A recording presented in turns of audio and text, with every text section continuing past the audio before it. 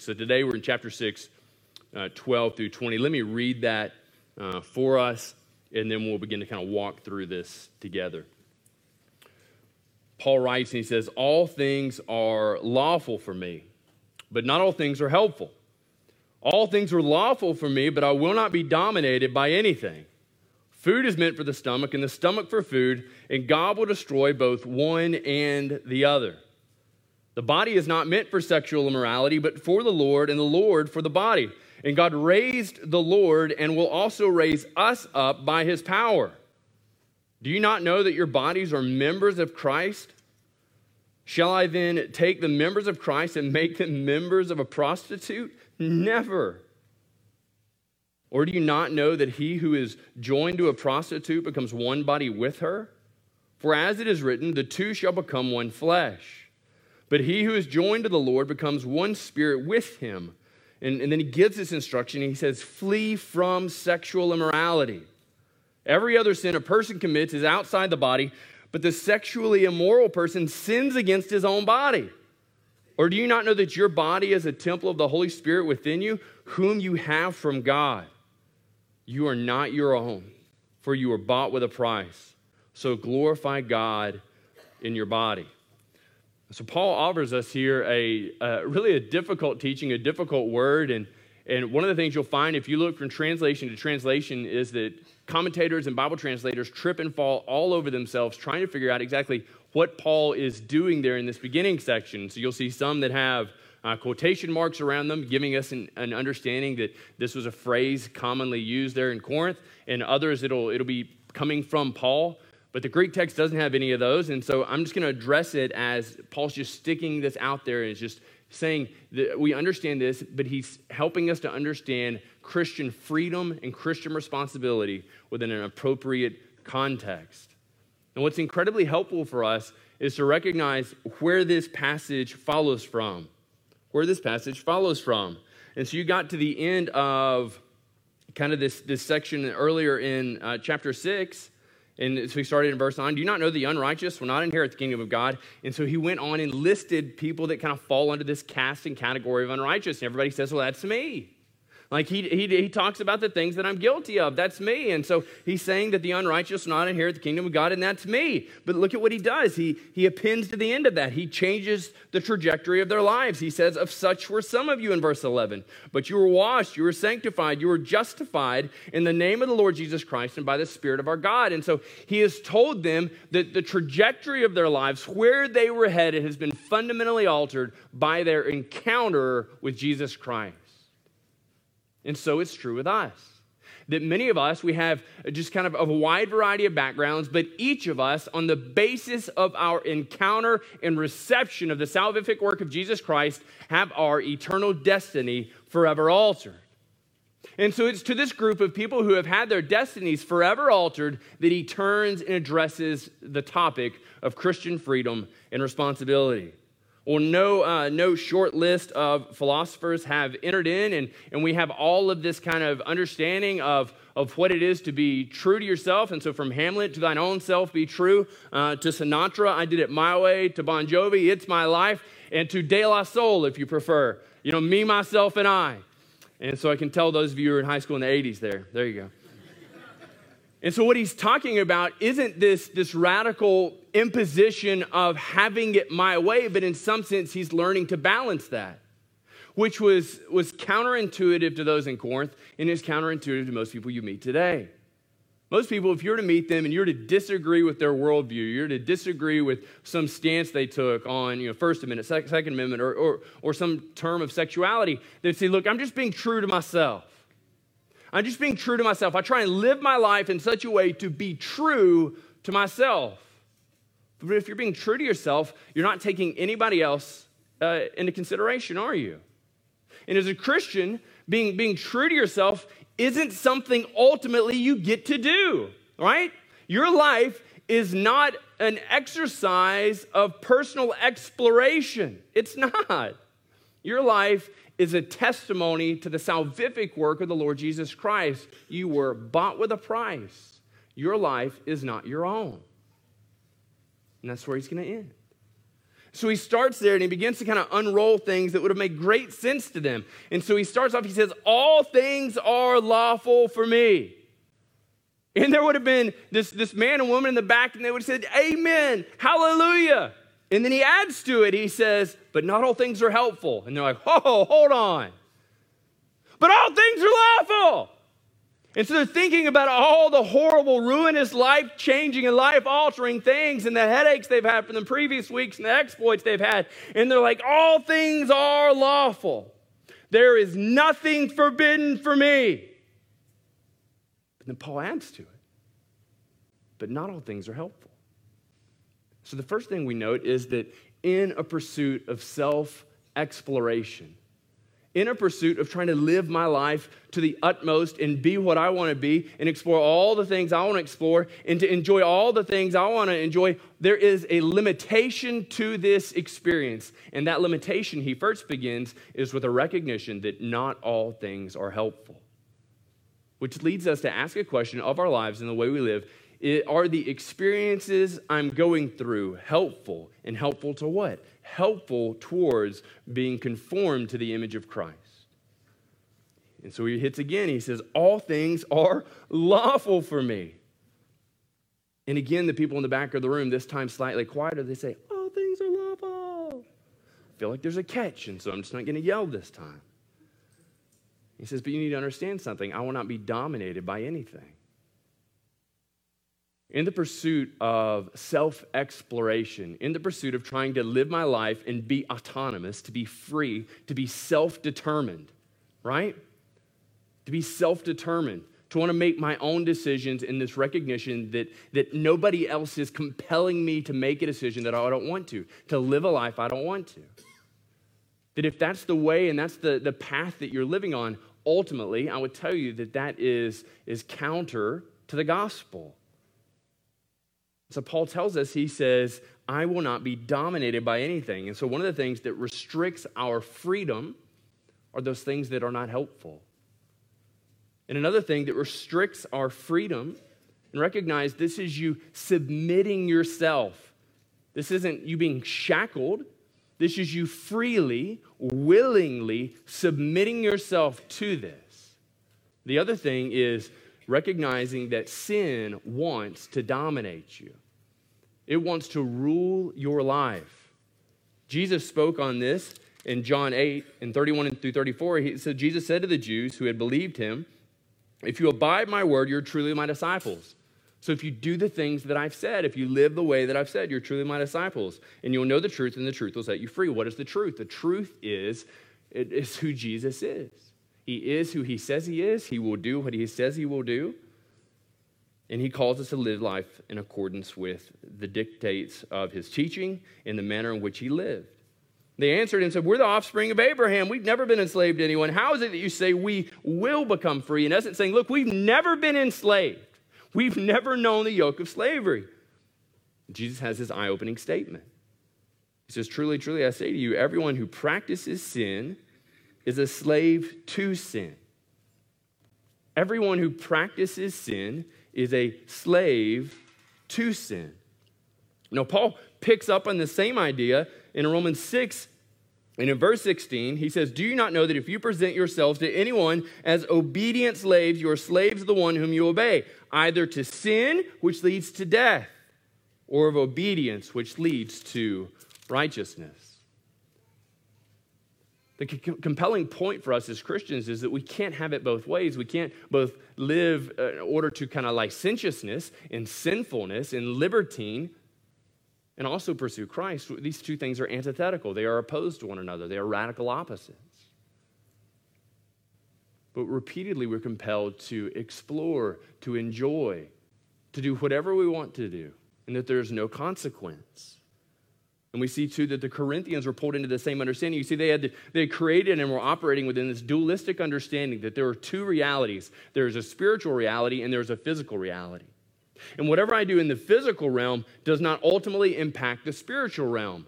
And whatever happens and is true in the spiritual realm has no bearing on the physical realm. And this is the reality in which they lived. And so the philosophy that they were adhering to said it didn't matter what I did to my body, because it could not, actions of my body, affect spiritual reality. And spiritual reality had no weight and no bearing on physical entities, my body, your body. And so this is the philosophy that kind of undergirded and supported and directed their lives. And so look what he says. He says, food is meant for the stomach and stomach for the food. And they'd say, we agree. We agree. God has created your stomach to digest, to process food, to squeeze and expand and do all kinds of things. And he said, and food was created to be in your stomach. And so you could walk around and say, get in my belly, and it would be scriptural. And then he says, then God will destroy one and the other.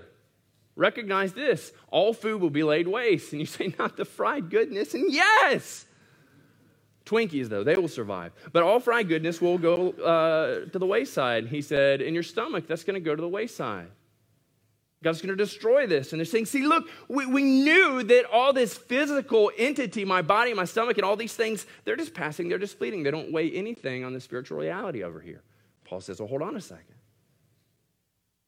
Just because you understand something about the stomach doesn't mean you understand the reality and the depravity in which you engage. And so he goes on, he says, the body is not meant for sexual immorality, but for the Lord, and the Lord for the body.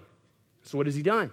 And so he's brought back together this understanding of spiritual reality and physical reality, and he's brought them together and said, look, you need to understand that the processes you engage with in your body, in your flesh, have spiritual, eternal consequences.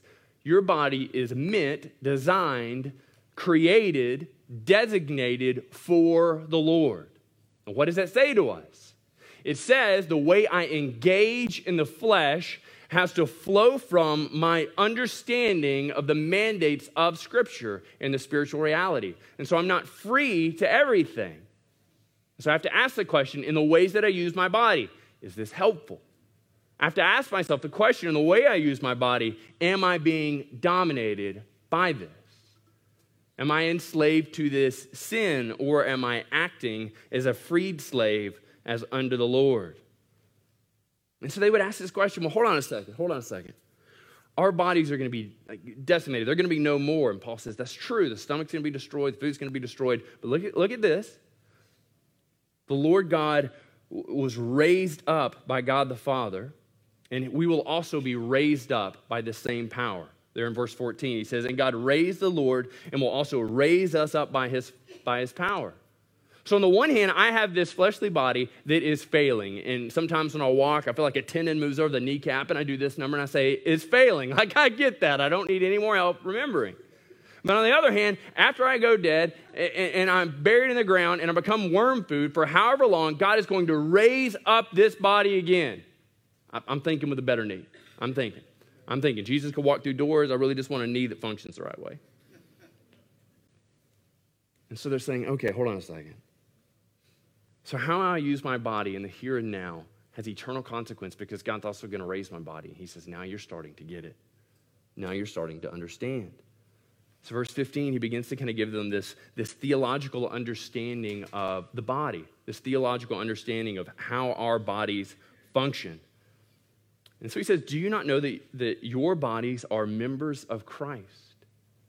Do you not know that your body are members of Christ? And so if you were to look at your own body and say, look, I've got an arm, I've got 2 legs, I've got toes, I've got fingers and all this stuff, I've got a nose, and some of your noses are bigger than others, and all these things, but all these various components are members of my body. They are not separated, right? For me, as you look at me, they are not separated. They are members of my body. He says the same that is true for you physically is true of you spiritually in your connection to Jesus.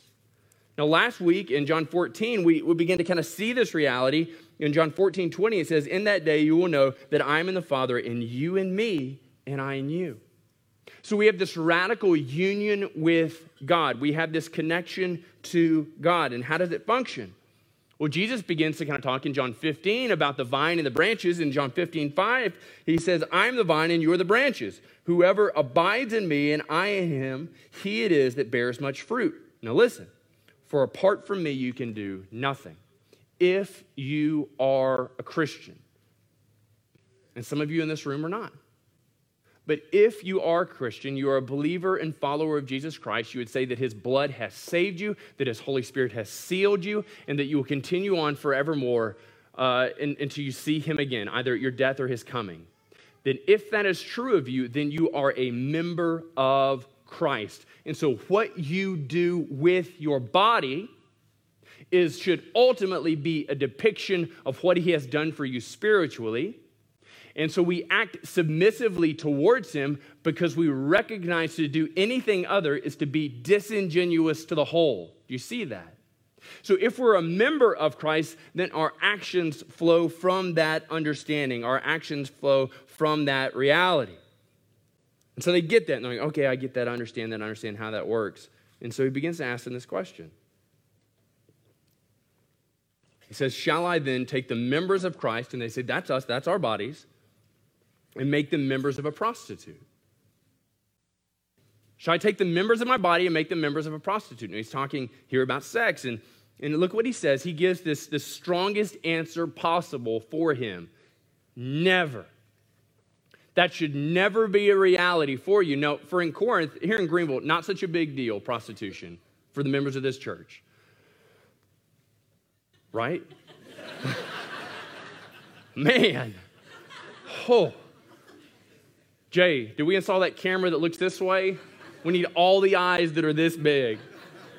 Tomorrow morning, 10:30, meeting. Holy moly. Yowza. Not such a big deal, but in Corinth, it was a big deal, and it was understood. In fact, you can read from Plutarch and others who would go on to describe kind of the household.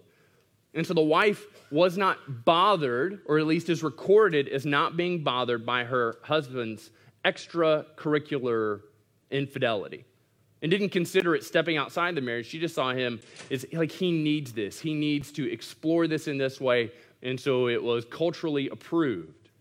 When Valerie and I lived in Prague, I can remember meeting with a woman who was married, a young couple, had kids, and she would brag about her husband's machismo, that he needed to be satisfied outside of their marriage.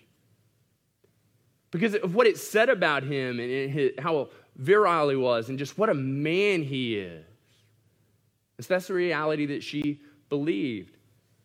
But Paul writes, and he says, look, you need to understand something. If you are a member of Christ, you should never be enjoined in this relationship with someone outside of the covenant of marriage.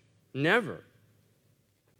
And so he's going on, and he's going to give us a biblical understanding and a biblical rationale for why this should be this way.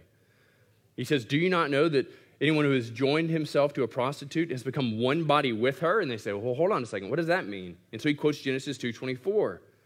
It says, the two shall become one flesh. So in the physical act of having sex, this other reality comes into play, and they become one union. And so this idea of being joined together, in a very real sense, paints the picture of being glued to someone. Now, last week, I had broken something of Valerie's, and she was out of town, and so I began to try and fix it. And as I'm doing this, there were little bitty tiny pieces, and I got two of the outside pieces together, and what I realized is I had not put together the middle piece that goes between them. And there's never room for that middle piece. And it was super tiny, and so what did I do? I put the super glue on the little tiny piece, and I began to push it, and I began to shake, and I began to ply it apart. And I did this for quite a long time, and then what I realized that I had glued my fingers together. And the little piece was still not in there. So I've got no fingertips now, so it's the time to do the crime.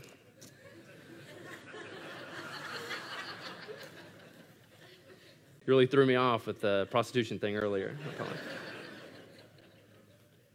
And so not in the same way at all, actually. But in this same kind of vein, this idea of being radically connected to someone else. And so this is what happens in marriage. And so preferably in marriage, you have a man who's never been sexually active. You have a woman who's never been sexually active. And when the two of them come together, they are radically united and glued together. Now, unfortunately, within our culture, within our day, and within the entirety of global history, this is not often the case, that we see people who are sexually pure get married. And so we have people who have bonded, who have glued, who have united themselves to many different people. And every single time we're united to someone other than our spouse within the confines and the covenant of marriage, it creates difficulties in our marriage. Because we have this union that we've shared with someone that God has not designed us to share it with. And if perhaps maybe you say, well, look, we're engaged and we're having sex together. Still, you're not abiding by the way God has created. You are stirring up emotions you're not ready biblically to enjoy. God has created sex to be this terrific thing. In a couple of weeks, we're going to talk about in 1 Corinthians chapter 7 that your marriage should be sex-filled. But sexual immorality has no place outside the confines of marriage. Sex has no place outside the confines of marriage, and to engage in any form of sex, doing pornography or just exploring, all of these things are illegitimate. And theologically, he would say that when you enter into this process, you're taking the members of Christ and you're prostituting them. Why? Because he who is joined to the Lord becomes one spirit with him. Because the Spirit of the living God dwells inside of you. The way you act with your body, the way you engage physically, is always restricted and governed by your primary union with Christ. The ways Christians engage physically with other people are different and are restricted. You are free to do anything, but your freedom is constrained by what is helpful and those things that seek to exercise dominion over you.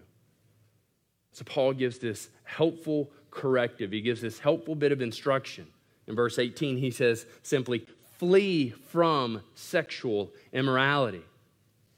This isn't always this picture of jumping up and running out of the room, but sometimes that's the appropriate thing to do. Flee sexual immorality. Don't see how close you can get to being sexually immoral. Abstain from it. Move away from it. Why? Because you are indwelt by the Spirit of God. You are radically different. He has made you this way. Act in accordance with the way he has made you. So he gives us a reason. He says, every other sin a person commits is outside the body, but the sexually immoral person sins against his own body. And you say, well, what about the person who is morbidly obese? They seem to be sinning against their body. They're gluttonous. Well, what about the person that starves themselves? They seem to be sinning against their body. They're mistreating their body. Well, what about the person that does this? And what about the person that does that? What about all these other various sins? And Paul would say those things are still wrong. Those are still sins against the body. But none of those things unite you to another person the way that sex does. None of those things have this union of one creation endeavor that sex does. Those are sins outside the body. This is a sin against your own body. So look at how he ends. Look at 19 and 20. He reminds us of something he said to us in 1 Corinthians chapter 3, where he began to kind of get onto this ideal. And at that point in 3, 16 and 17, it was the idea of your body is the temple of God as corporately. So like us together, we together represent, manifest, display the temple of God. He said, do you not know that you're God's temple and God's Spirit dwells in you? If anyone destroys God's temple, God will destroy him, for God's temple is holy and you are that temple. And he was talking at that point about the whole church. He was talking at that point about the whole church. But here he turns and he's talking about us as individuals. So he's talking about me, he's talking about Zach, he's talking about Dee, he's talking about Jim, he's talking about Bob, he's talking about Sue. He's talking about us as individuals. He says, do you not know that your body is the temple of the Holy Spirit within you? And some of us today, you might say, I was never aware of this. Like I knew that God saved me. I believe that Jesus has been raised from the dead. And then on the basis of uniting myself to him, I have received the forgiveness of my sins. But I've never thought about what it matters today. And I've never thought about the reality that my body is his temple. And if that's what your body is, then it matters how you treat it. It matters the activities you engage in, how you care for it. You could have a whole sermon series on stewardship of the body, eating things that are good for your body, doing things that are good for your body, and abstaining from things that are bad. But over the course of even just like kind of the Baptist tradition, Baptist pastors tend to be, they all shop at the big and tall store for the big clothes, not necessarily that they're tall. And so it's very difficult to stand in that way and say, you need to govern what you eat. Because the inference is you need to govern what you eat so I can eat more of it. Come over to my house. Let's have a potluck. Bring something great, perhaps fillets. We recognize that our bodies are the temple of God. Look how he ends it. He says, you are not your own. You don't have an adequate expression of Christian freedom. Do it with this understanding. You are not your own. You're not your spouses. You're not your friends. You belong to Jesus. You are not your own. You were bought with a price. You were purchased in redemption. Jesus bought you. So every single thing you engage in needs to be done with this correct and right understanding. That everywhere you go, you are representing Christ. And that whether or not the people around you know or see, God owns you. If you are a believer and follower of Jesus Christ, know this, that you were bought with a price. You should honor God in your body, as Paul tells us in Romans 12, verse 1. He says, I appeal to you, therefore, brothers, by the mercies of God, to present your bodies as a living sacrifice, holy and acceptable to God, which is your spiritual worship. Let me pray for us. Father, we thank you for your word, for its clarity. I thank you for your word, for its challenge to us.